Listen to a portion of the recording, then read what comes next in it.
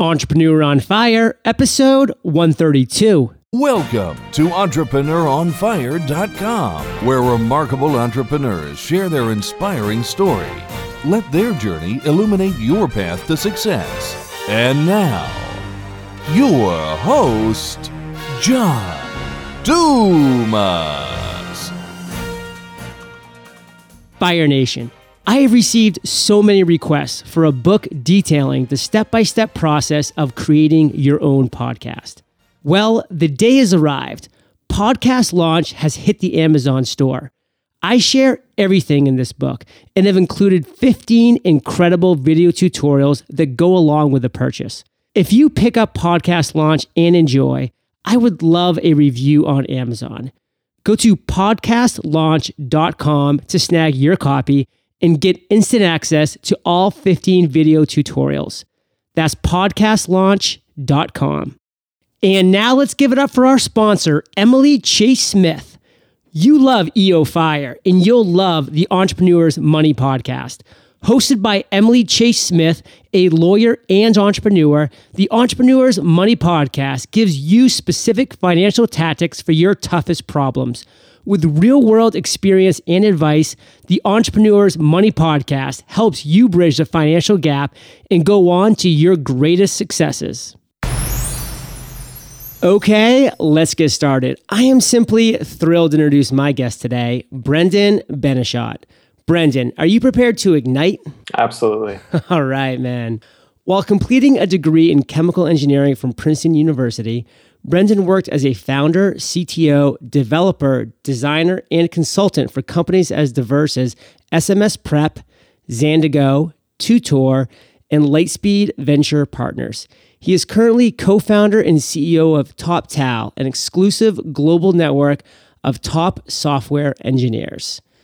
Giving Fire Nation a little overview, Breanden, but why don't you take a minute? Tell us about you personally. We want to get to know you, and then give us an overview of your business. Sure. Well, thanks so much for having me. And one quick correction there. I'm the COO, not the CEO of TopTal right now. I guess the background there is, like you said, we're kind of this exclusive global network of top software engineers. We have hundreds and hundreds of people scattered all over the globe, a lot of people in the US and South America. I'm in Rio right now doing some recruiting. And we just have built this really cool sort of invite-only network of developers where that makes it very flexible for them to get really cool projects. And so we do a lot of stuff with startups in Silicon Valley and New York City and all over the world, actually. And on the client side or the company side, once they join TopTal, they can pull very flexibly from this group of rigorously pre-screened guys. And it's just a very sort of elite group of people, and we're doing a lot of exciting stuff. That sounds really exciting, and I can just draw a quick conclusion to somebody that I was just spending some time with at New Media Expo and Blog World, and that's Chris Ducker of Virtual Staff Finder, and that's what he did. He kind of just took the virtual assistant world, and people can just go to Odesk and Elance and sift through just thousands and thousands of potential people, but not really know the background and the whole backbone behind that person, that individual. So he took it, and you actually will just go to him, pay an upfront fee, and then get 3 people who are very qualified with background screening to your email. So you can go ahead and take it to the next level, knowing that these are 3 extremely qualified applicants. Is that what you see going forward with TopTal? Yeah, it sounds very analogous. We're not as formal in terms of you pay 1 fee and then you get 3 resumes or something like that. But I've been a developer for a long time, and everybody at this company has been a developer and a hiring manager. We've worked at lots of companies, et cetera. And there is that sort of process. So when you're trying to scale up a team or build something, how do you find great developers? And in the US, everybody's already taken for the most part. Everybody's working on their own thing, or they're working at Google or Facebook or something like that. And so you go through your personal networks. That usually doesn't work so well, but sometimes you can get lucky. After that, you go to maybe Monster.com or Odesk or Elances and some of these more open platforms, and you will get hundreds of resumes, but for the most part, the quality is just not there. And so you have to do this very tedious interview process. And if you're talking about something very technical that is like software development, and maybe you're hiring people to do something that you don't know how to do yourself. So it's extremely hard to screen people there. And so you end up doing dozens or maybe even hundreds of interviews to find one match. And then at the end of this process, there is a whole lot of guarantee there. These guys can fall off the radar. They can they were great interviewers, but they're not great freelancers. They're not great people to work with. And so there's a huge gap here. And that's really what we're trying to solve by focusing a dedicated set of resources that we've put together, this elite group of engineers whose full-time job is to do that process. And so we go around the world to like math competitions and hackathons and things like that. And if we meet people that are interesting, we potentially invite them to join TopTal. In order to actually get in, they have to pass a set of screening steps that is everything from timed algorithm tests to interviews to live coding sessions and paired programming projects, et cetera.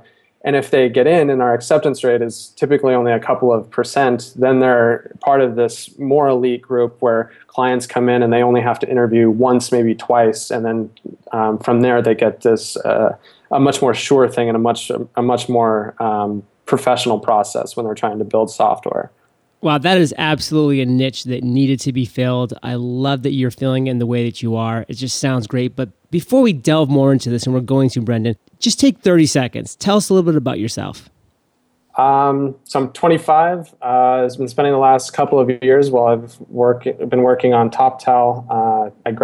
We started TopTal kind of in my dorm room at Princeton while I was wrapping up a degree in chemical engineering. As soon as I graduated, we picked up everything and we moved to Budapest for a lot of reasons. One, there's a lot of great developers in Budapest and Eastern Europe in general, but we were running this from my dorm room and doing everything through Skype for the most part. And so with that flexibility, it didn't matter if we were in my dorm room in New Jersey or whether we were sitting in Silicon Valley or whether we were in Budapest. And so we made the strategic move to go to a place that had a very, very low cost of living and you can still have a very awesome lifestyle there. I love Budapest. And we went there. You can pay yourself very, very little, still have a great life, and basically feed back all revenue back into the company and drive growth. And so that was something that has been, the question was something about me. That's kind of me in a nutshell. Like I like picking up and sort of going to crazy places and traveling a lot at the same time, doing it hopefully intelligently, and so that there's a lot of feedback there that ultimately helps you be successful. Before Princeton, I was a gymnast for 10 years. I've been a part of a lot of startups. I think that's been a big part of my life since I was 12 and started building websites and things myself. From Reno, Tahoe area in Nevada and California. And so I had a lot of access to the universities there and Stanford growing up, and just have always been very lucky to have a really good group of people around me that were very motivated and had a lot of great resources to pull from. I love that, Breanden. And what I pulled out of that mostly is that you right now with TopTal are really just fulfilling your authentic self. You're being you, you're being honest to your core. And that is what I'm finding is such a common trait with successful entrepreneurs, is that they're really just being authentic to what they are passionate about, to what they believe in. So I definitely commend you for that. And let's use that to move into our next topic, which is going to be a success quote, because we love to get that motivational ball rolling here at Entrepreneur on Fire. And I know you have a great success quote for us from the founder of Dropbox. So why don't you kick it out?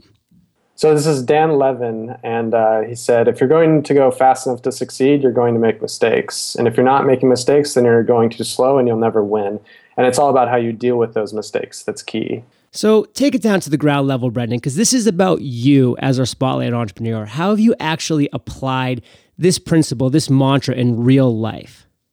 So when it comes to maybe anything, I'm a little more conservative. I'm kind of the type that would think twice, code once, or think twice, cut, or measure twice, cut once type of thing. And I think that comes from my father a lot. And in entrepreneurship, that's sort of my tendency as well. And so I would normally take a lot of time, prepare everything, or this is my tendency, and then and only then be prepared to step out and take a leap of faith. And this quote and a lot of other things that I've been doing, including just having more experience, it has taught me that you don't always have to do that. You have to go fast, and you're going to make mistakes. And it's one of the downsides of planning a lot and being conservative about your approach to things is that you're going to make mistakes anyway that you didn't account for. And so you probably just spent a lot of time planning for unknowns. And once they happened, you had to readjust and learn from them anyway. And so one, you don't have to be as hard on yourself when you do make mistakes. And two, it's just a more optimal way to approach things, especially when you're venturing into unknown areas like entrepreneurship. Well, those are some great insights. And it's just a phenomenal lead into our next topic, which is failure, or challenges or obstacles that as entrepreneurs, we face every single day. And we don't let these failures define us as people, because we need to embrace them and use them to help us push the envelope and take us to that next level. And it sounds like you just have that mentality, Breanden. So take us back to a time in your journey when you failed, and then share with us how you overcame that failure. Sure. So after my freshman year at school, I took a couple years off to dive into startups. I wasn't super passionate about school at the time, and Princeton's very great about being able to take time off and then come right back in and pick up where you left off, et cetera. And I wanted to get into entrepreneurship, since I really felt that was my calling.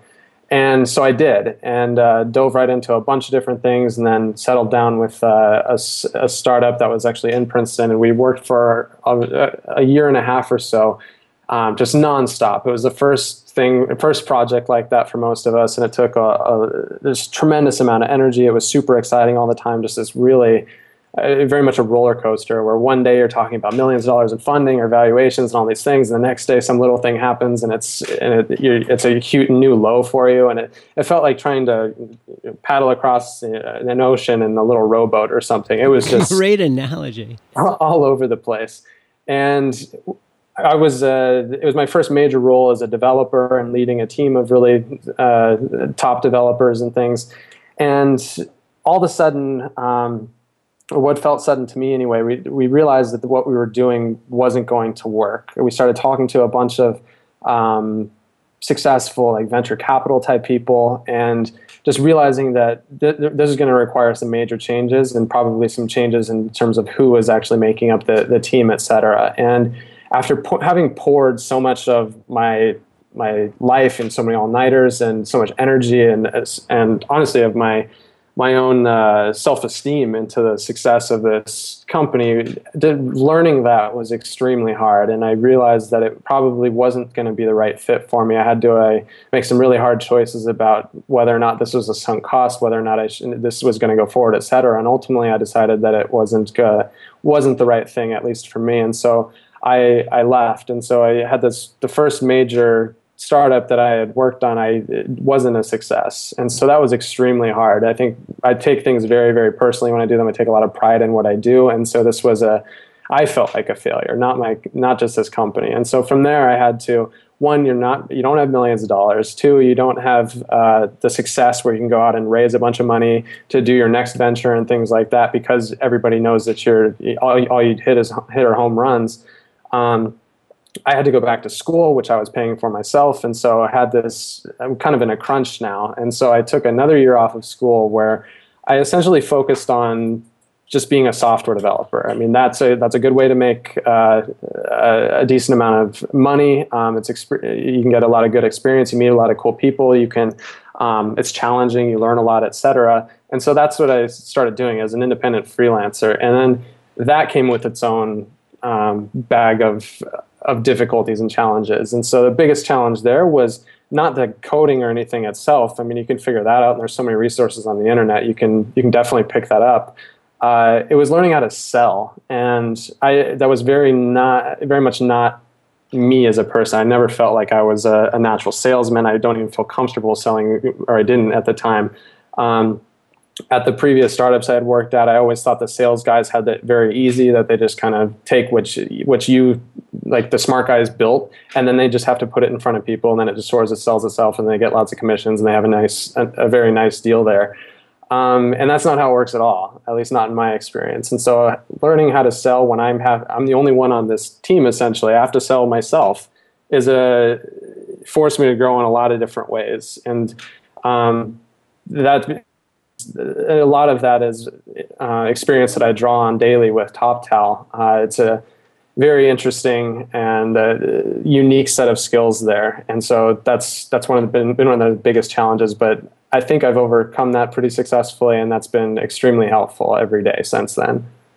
Those are some great lessons learned from that failure, Breanden. Now, for those listeners that are like, yeah, software development, that sounds great. If you could just share with them right now, with your cutting edge knowledge and experience, what you would do if you were somebody starting out right now that was looking to get into that, what would you do?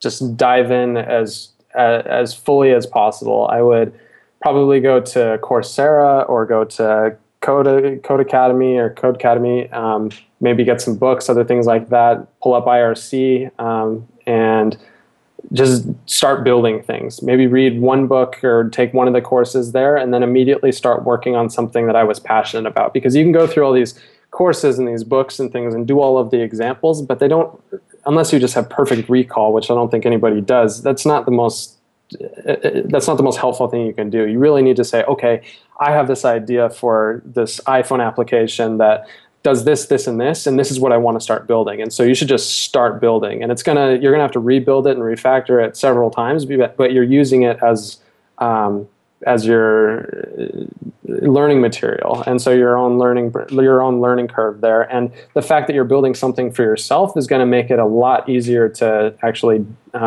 learn from it, and then not give up and still be passionate about it, and always want to pull all-nighters and sort of thing where you go to bed thinking about it, and the first thing you do when you wake up is you're in the shower, you have a new idea about it, about how to do something better, etc. So that's how I would recommend approaching it. And that was Code Academy, and what was your other recommendation?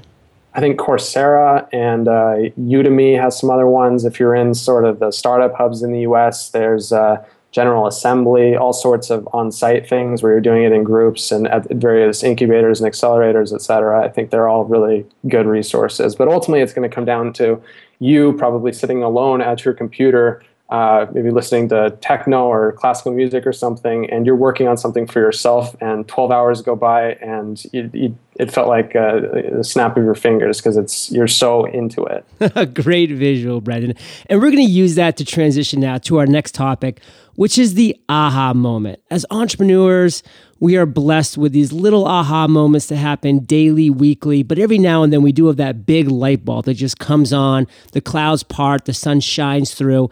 Breanden, have you had a moment at some point in your journey that you really felt like a huge light bulb went off? And if so, how did you take that moment and turn it into success? We had some pretty big aha moments with TopTal, because this is a huge problem.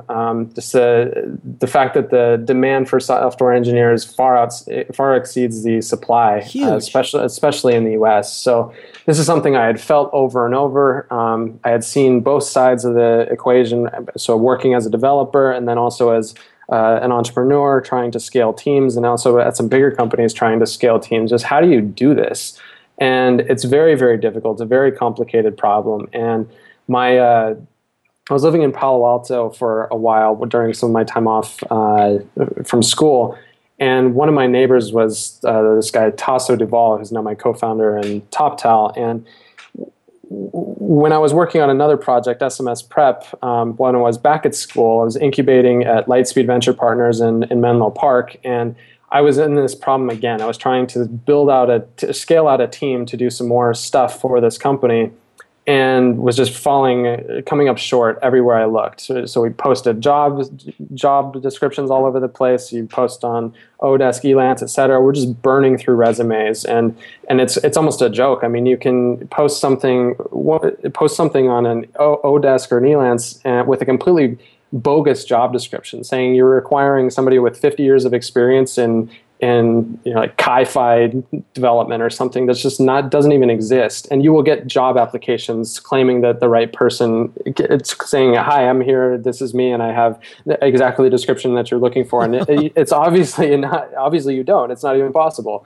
And so this aha moment was my co-founder now, Tasso, was sort of flirting with this idea of a TopTal-like concept. And he hooked me up with one of the very first developers in what would eventually become TopTal, and it solved all these problems instantly. And so this was at the time, I thought it was just his personal network, and that's, I just scored. I happened to find somebody that knew somebody that was available, and I got lucky. And so it was a combination of luck and persistence, I guess. But it was only after a couple of months in working and being super happy with this just ridiculously smart guy out of Argentina. Tasso's father was in New York City. I was back in Princeton, so in my dorm room in my senior year, and Tasso's father became very ill with a cancer, and so he's terminally ill with cancer. And Tasso had to basically go to New York City to take care of him because his father was dying, and he needed a break from this. And he asked me if he could come to Princeton and just sort of take a breather from everything. And it was when he came to Princeton, we talked a lot about how awesome this guy was in Argentina that I was working with, and how we found him, and what everything just Tasso was looking at. And he was noticing all these patterns and saying, like, I think we can actually scale what I did here in terms of finding this guy Ignacio. And so we talk about this a lot, and it was really as the two of us were talking there that I said, okay, we need to reevaluate and we need to focus all on this, because I think that we can solve this. We can create a system that is broad enough that it can capture any sort of developer, and we essentially just have to find extremely smart people and then do through some technical art type testing and evaluating, and we can create something that is only elite developers, and then that will solve a problem that everybody in the tech community and everybody in almost any job space. I mean, even little stores and banks and things have huge tech teams or a little website. That was a big aha moment, thinking that we can actually scale this and the demand is obviously there. That's powerful, Breanden. And now I'm going to put you on the spot real quick. Even though you're 25 years old, have you had an I've made it moment? Sure. Actually, definitely. It's funny, you said you interviewed Tim Ferriss yesterday. I think he would get a kick out of this. So when we moved to Budapest after I finished up school, we set up shop there, and we just traveled all around Europe and have this we have a little office in Palo Alto, but we don't use it for much more than a mailbox, because we are essentially 100% virtual company. All of us travel all over the place. Most of us have never even met, and there are hundreds of people in this company. An aha moment was, I was in Budapest the cost of living is so low. I mean, you can pay yourself nothing and live like a king there. And so this lifestyle there where I'm seeing people in San Francisco that are making lots of money, but still the cost of living is so high that they're not able to do a lot of things they want. They're slaving away at some company they may or may not like. They're not their own boss, etc. Meanwhile, I'm living freely, and we're both living freely all over Europe, traveling, just meeting extremely smart people all over the place. We can pick up all you need is a laptop and an internet connection, and you can and Skype, I guess, and you can work on TopTal. And there were all these opportunities there. And so I had opportunities to go to Georgia and meet the prime minister, and just travel all over Italy and Germany, and go to Oktoberfest and you meet developers and things like that. And all of this is part of TopTal, and it's creating value for TopTal. But one instance stood out amongst all of these more than anything. And this requires a little bit of backstory. Of all the people that we met in Budapest, we met these really awesome group of British people that owned a polo team, like horses, like legitimate polo team. And they invited us to come play with them because they weren't, the horses I think were just standing around a lot of the time. They wanted to have a more formal, like active group of people, and being young guys and adventurous and everything, we had this amazing opportunity to start playing polo all the time. And so we started doing that. And so instead of going to the gym or taking a break and going for a walk around the block or something, I would rented a little car in Budapest and would jump in and go to a field that was 30 or 45 minutes away and go play a game of polo. Wow. So I started playing in polo matches and things like that. And one of these aha moments was I had scored a goal in this polo match. And polo is this amazing sport where you're riding this enormous animal that goes incredibly fast, and it's like playing hockey on steroids where you're just crashing into other people, and it's just very, very exhilarating and tons of adrenaline. And so I jump off my pony. Somebody takes the reins. My phone starts ringing. I take off my helmet and I get on the phone, and I'm talking to a new client. And so I'm back to this selling phase again. 2 seconds after getting off of a horse, I'm covered in sweat and everything. And 10 minutes later, this client or this potential client was a real client, and this was a big deal for us. And it was right then I was like, wow, this is a really I've made it moment. I can't imagine a better day. And things like that happen all the time here.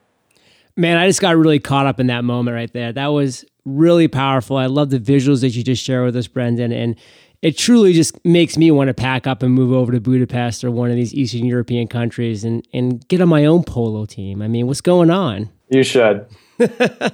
So, Breanden, we're going to move now into what is going on right now at TopTal. You have a lot of great things that are going on in different areas, but if you can just pull out one thing that's really exciting you, what would that be? The obvious thing is growth. I mean, we grew about 400% last year, and we're doing about $5 million a year, and it looks like we're going to try to do another 400% growth spurt this year. So that's obviously exciting. But what is beyond that? TopTal is this really cool company in that everybody here is just so smart and driven. Because I think that in order to be successful as an entrepreneur, you need to surround yourself by really smart people, and hopefully people that are smarter than you are. And with TopTal, kind of our product, so to speak, is really smart people. And so as we scale our company, this sort of idea that you need to surround yourself by extremely smart people takes care of itself. And it really helps us in a lot of ways where people come to us, or people that join TopTal as developers have great ideas all the time, or they want to get more involved in a core role, et cetera. Or if we need to scale and we have a need for a new salesperson or a project manager or something like that, I can pull up I can go to our sort of virtual warehouse of developers, take anybody off the shelf and ask them if they're interested in doing this. And almost always the answer is yes. And so that's this huge problem of staffing for entrepreneurs has largely been taken care of just by the nature of what we do. And so I think that's definitely the thing that I'm most excited about. And I've done this several times recently, and it works extremely well. Just on a quick side note, what has been some of your major marketing wins as far as, has TopTal been a mostly word of mouth growth, or have you really had some big scores in the marketing world as well? It started primarily with word of mouth, which is great. I mean, you just, because it's free, essentially. I mean, you just do a really good job with people and do everything you can to make sure they have a great experience, and then they refer their friends, and usually those people refer friends, and so there's some virality there.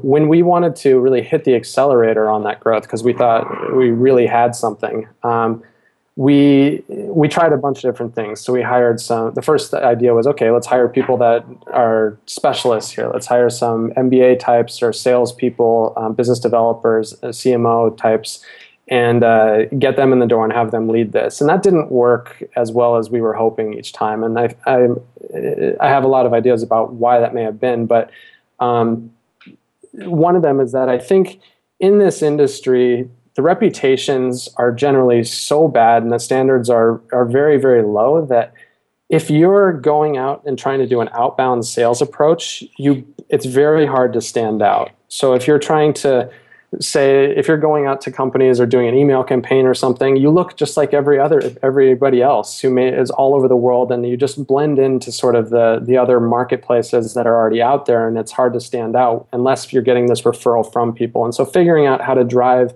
an inbound lead process versus an outbound lead process, and then being able to control that.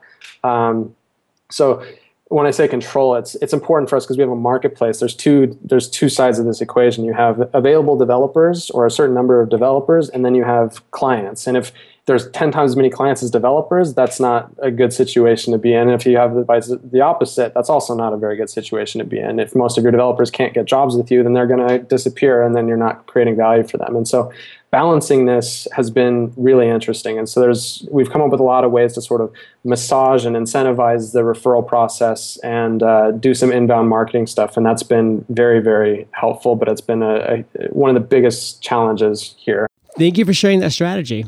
And that moves us directly into the lightning round, Breanden. This is where I get to ask you a series of questions, and you come back at us, Fire Nation, with amazing and mind-blowing answers. Does that sound like a plan? Sure. All right. What was holding you back from becoming an entrepreneur? I don't think anything's ever held me back. I started making websites in a little company for my parents, doctors and their friends and things like that when I was 11 or 12, and have just kept at it ever since. Nice. What is the best business advice you ever received? Honestly, I think that quote from Dan Levin, just the idea that it's okay to make mistakes and you're going to make mistakes, and it's about how you recover from those mistakes that's important. Because otherwise you just get paralyzed, even like sort of overthinking things in the beginning, or you just take it too seriously when you do make mistakes after the fact. What do you regret doing or not doing at some point in your journey, and what lesson did you learn? I'm not sure that I have any big regrets. I mean, there are little things all over the place I wish I had done better, but I really like how I went across the country to a place that I had never been and went to school, then took some time off and then learned a lot of stuff about entrepreneurship. And I made every mistake you can make during that time. And so I guess I would have liked to just had home runs the whole time, but I didn't. But then going back to school after that, I had a whole new appreciation for school. I took it much more seriously, and I was much more successful after that. And then starting something in my dorm room twice was really great as well. It means I graduated. I didn't have to do this job search or go into banking or something like that. I could leave school, and I was immediately my own boss. And then picking up and moving across the world and pretty much traveling nonstop ever since. I mean, these are things that I would recommend everybody should do. And there are a lot of, I think, misconceptions about what is and what isn't possible there. And I think any of this stuff is possible with the technology and Skype and the ways to collaborate now that you don't even need an office. And you can have a company that's making tens of millions of dollars, and you can live like you're an independent freelancer and completely your own boss and on a permanent vacation. Love it. If you could only choose 2 websites to obtain all the information needed to succeed, what would they be and why? Quora. I'm a Quora addict. I spend a lot of time on Quora every single day, and I think that's a huge, huge resource. A second one to succeed, I mean, if you want to learn to code and things like that, there would be Stack Exchange or things like that that are going to be very helpful in terms of having a big community there to support you when you're coming up with new problems or you're discovering old problems, et cetera, as you're trying to build your own things. So just in about 30 seconds, Breanden, how have you used Quora successfully? I use it all the time to learn anything about everything. It's a question and answer site that's linked to Facebook, and so you have where it differs from Yahoo Answers or something like that. There's who's answering questions there, and you can ask specific people to answer questions. And so you could post a question and have the CEO of Wikipedia answer it, or ask him to answer it directly, and he will. And there's all sorts of interactions like there. And so what I learned from Quora is everything about like interesting aspects of like specific World War II battles, and also interesting ways to sort an algorithm or to optimize an algorithm, or a different way to create or a channel to explore inbound marketing. There's something for everybody there, and I use it nonstop. Do you have an internet resource like an Evernote that you're just in love with that you can share with our listeners? I do. And full disclaimer, we actually built this because it's something that we wanted. Great. But it's been very, very helpful, and it's collabshot.com. It's essentially a real-time image editing collaboration tool. And so if you're working with a team of designers or people all over, or developers, and you're trying to build things, instead of sending screenshots back and forth and having to pull up Photoshop and do some doodles or do some screen shares and things like that, with this, you essentially press a hotkey and you can carve out a square on whatever you see on your screen. It will automatically upload to a place on the internet, and then you just Control V or paste the link to the person, and they can see exactly what you see, and you can start drawing on it or typing notes, etc. In real time. So almost the exact same second that you're doing, or the instant that you're doing it, they're seeing it on the other end. And just explaining all the little things, especially when you're building anything, you're working with people in different areas. You're saying, look how Facebook does it. And you pull up this thing and you take a little collab shot of it, and then it goes into this little window, and you're saying, you see how they just indent right here? I think this is really effective for this reason and this reason. And so maybe we should think about doing something like that. And this, when you're building things in a team where you're working with multiple people, these little interactions take a lot of time, and a lot gets lost if you can't communicate this correctly and efficiently. And so this has been tremendously helpful for us. It's totally free. We built it just because we wanted it, and I mean, everybody's welcome to use it. Great stuff. I will link that up in the show notes for sure. If you could recommend a book for Fire Nation, what would it be? I really like The Leadership Pill by Ken Blanchard. And it's very short. I mean, you can read it in probably a couple of hours. It's a little parable about this company that creates this pill that they call the leadership pill. And people take this and they become able to work for 48-hour stints, and they're super motivated and are able to do all the things that I think a lot of people value when it comes to hard work or effective work. And it is this...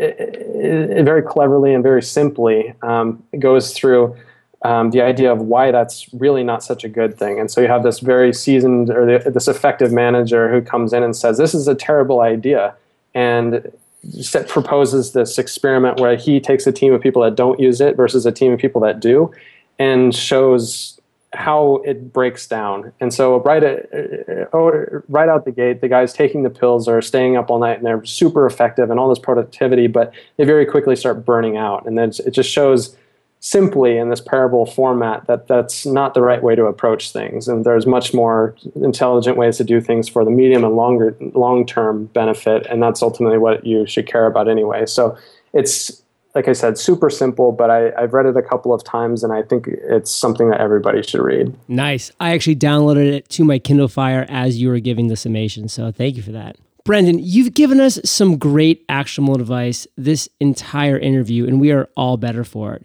Give Fire Nation one parting piece of guidance, then tell us how we can connect with you, and then we'll say goodbye. If you're thinking about entrepreneurship or thinking about starting something, I would recommend just take the leap of faith and just start. Just do it. And you're going to make mistakes, and that's totally fine. Everyone will. And when you do, don't take it too seriously. And there's no reason to delay. There's just no excuse. If this is what you're passionate about, you should just absolutely do it. You can always connect with me. My email is breanden@toptal.com. It's BREANDEN @toptal.com. I'm also on Quora a lot, which I think my username is Breanden. Also Skype. My Skype ID is smsPREP. Very cool. Thank you for being so generous with your time, Breanden, your expertise, and your experience. Fire Nation salutes you, and we'll catch you on the flip side. Thanks, John. Fire Nation is an incredibly passionate and engaged audience, and Entrepreneur on Fire gets over 150,000 unique downloads every month. If you have a product or service that you know would resonate with Fire Nation, go to sponsoreofire.com and join past sponsors like Chris Brogan, who saw incredible results. That's sponsoreofire.com. Thank you for joining us at entrepreneuronfire.com, your daily dose of inspiration. Prepare to ignite.